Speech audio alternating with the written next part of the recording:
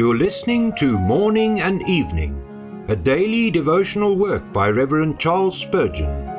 This reading is brought to you by the Spurgeon Study Bible, available in the original King James Version or the Christian Standard Bible at spurgeonstudybible.com. Good morning. Today is November the 22nd.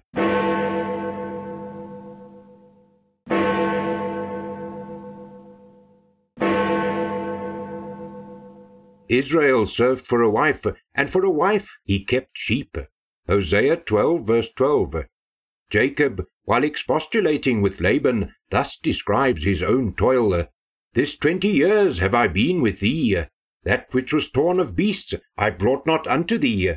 I bear the loss of it. Of my hand didst thou require it, whether stolen by day or stolen by night. Thus I was. In the day the drought consumed me, and the frost by night, and my sleep departed from mine eyes.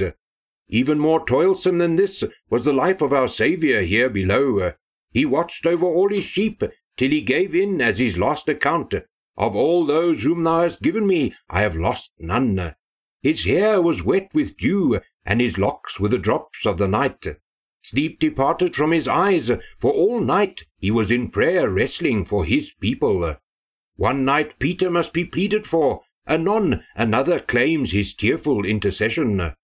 No shepherd sitting beneath the cold skies, looking up to the stars, could ever utter such complaints because of the hardness of his toil as Jesus Christ might have brought, if he had chosen to do so, because of the sternness of his service in order to procure his spouse.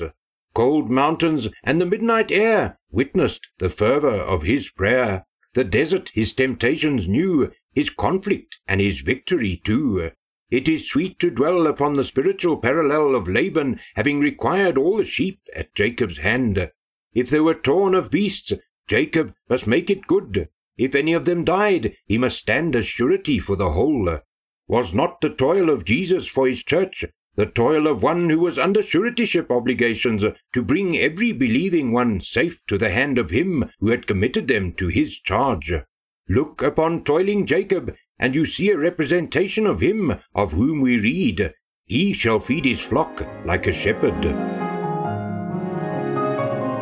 May grace and peace be multiplied to you in the knowledge of God and of Jesus our Lord. May he extend his favor upon you today and make your paths straight.